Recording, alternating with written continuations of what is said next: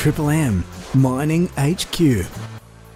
For the final time on Mining HQ, we are checking in, of course, with host of the show, Chris LeMessurier, for those Friday headlines to wrap up the week, to wrap up the year, and also wrap up Mining HQ. Good morning, Chris. Pablo, I'll try and keep it together. Wish me luck. Well, let's jump into those headlines before we do our farewells. And we'll start with St Barbara Genesis merge to create Gold Powerhouse. Yeah, not to be confused with the band Genesis and St Barbara. They've announced that they will merge to create one of Australia's leading gold houses. Now, it's to be called Hoover House Limited, with a long wait and asset bases and substantial potential for organic growth. Hoover House will be headquartered in Perth with a new strategic plan and 5-year outlook to be announced to the market come September of next year. Now, overall, Pablo, the merger will either defer or eliminate, get this, about $400 million of capital expenditure, reducing the next term execution risk and funding requirements. Now, Rio Tinto and Fortescue, I believe they're beginning some green hydrogen talks. Oh, yeah, that's great news. A couple of powerhouses there, Rio and Fortescue, and the heads, Jacob Southholme and Andrew Forrest, Twiggy, we all know Twiggy, are in talks to co-pilot green hydrogen projects. The WA mining titans are seeking more collaborative methods to reduce X-carbons as they look towards facilitating large-scale solar and wind farms. Now, there will be very high power requirements to generate sufficient hydrogen to meet future demands. However, the supply chain to deliver green hydrogen is not yet well established, and it's going to take some time before a material contributor to decarbonisation. Now, all eyes are on iron ore. Iron ore, steel, that's it. Iron ore development in WA is drawing attention thanks to big moves made by Hancock Prospecting and another powerhouse, BHP. Australia is the largest producer of iron ore in the world, and WA houses a vast majority of operations pertaining to the country's production of the precious metal.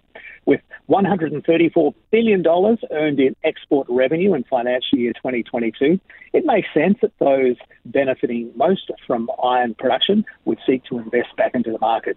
While Hancock sees success in expanding their business, BHP is looking to secure long-term partnerships with rival industry players and the WA government. Now, CME Women in Resources Awards next year, 2023. Yeah, I think over the last couple of years, Pablo, we've spoken a lot to CME about these awards, and they're all about enhancing the recognition and participation of women in that sector. The awards recognise individuals and organisations working to build a world-class industry which provides attractive career opportunities for women in the sector.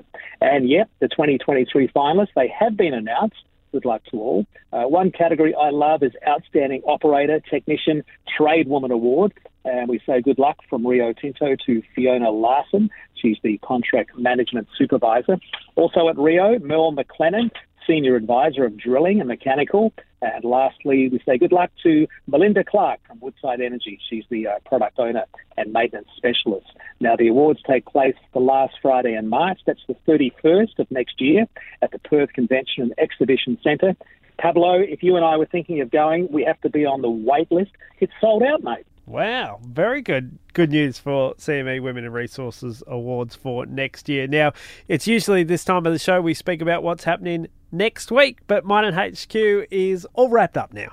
All wrapped up, Pablo, and I just want to say thanks to our regular contributors, also to anyone who has contributed on the program as far as our listeners go, whether you're in resources or not. Thank you for your listenership. I hope you got something out of it. And, wish you all the best. Happy New Year. And, Pablo, it's been great working with you. We've never met, but I feel like we have. You're awesome. Awesome, buddy. Likewise. And, of course, the full catalogue of all the great interviews and everything that Chris has done with some truly amazing guests is up right now on Listener. You can listen to Mining HQ, of course. You can get social with it still on Facebook and LinkedIn and listen to any of the back catalogue. Over the last 2 years, we started basically as COVID began, Chris. Yeah, I think it was around that time. I've lost count. Do you know how many podcasts we've had? We've had over 210 podcasts so far. So, oh my God, there's a lot. I think I'll be ringing Woosha September of next year and asking for his tips on the grand final, even though we're not doing the program. Well, Chris, all the best. Wish you a very Merry Christmas and Happy New Year. Same to you and your family. All the best. For the very latest mining news in WA, stream the Mining HQ podcast, available now on the Listener app, LISTNR.